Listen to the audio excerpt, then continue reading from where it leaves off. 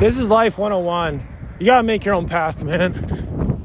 Because sometimes people are not gonna let you through. I was about to cross the street, and it was one of those ones where people have to let you through. And I was tempted to just run in front of a car, but obviously I'm not gonna do that. But I waited and waited and waited. 5 cars in a row did not let me go across the crosswalk. And so I just ran behind the most recent one. I knew there was nobody coming. And I was like, okay, let's make my own path. Life happens very quickly. You cannot afford to let somebody else's path dictate how you live your life.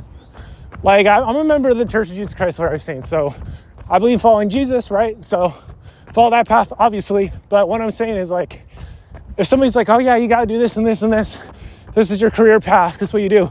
It's like, nah, man, I do my own thing.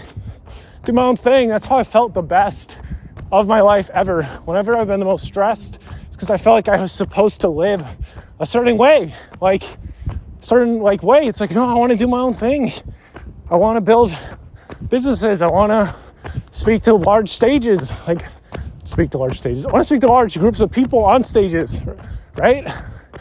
So, yeah, man, I'm going to recommend The Pathless Path, which I've not read yet, but I'm going to recommend it anyway as a little bookmark of myself to read it, from Paul Millard.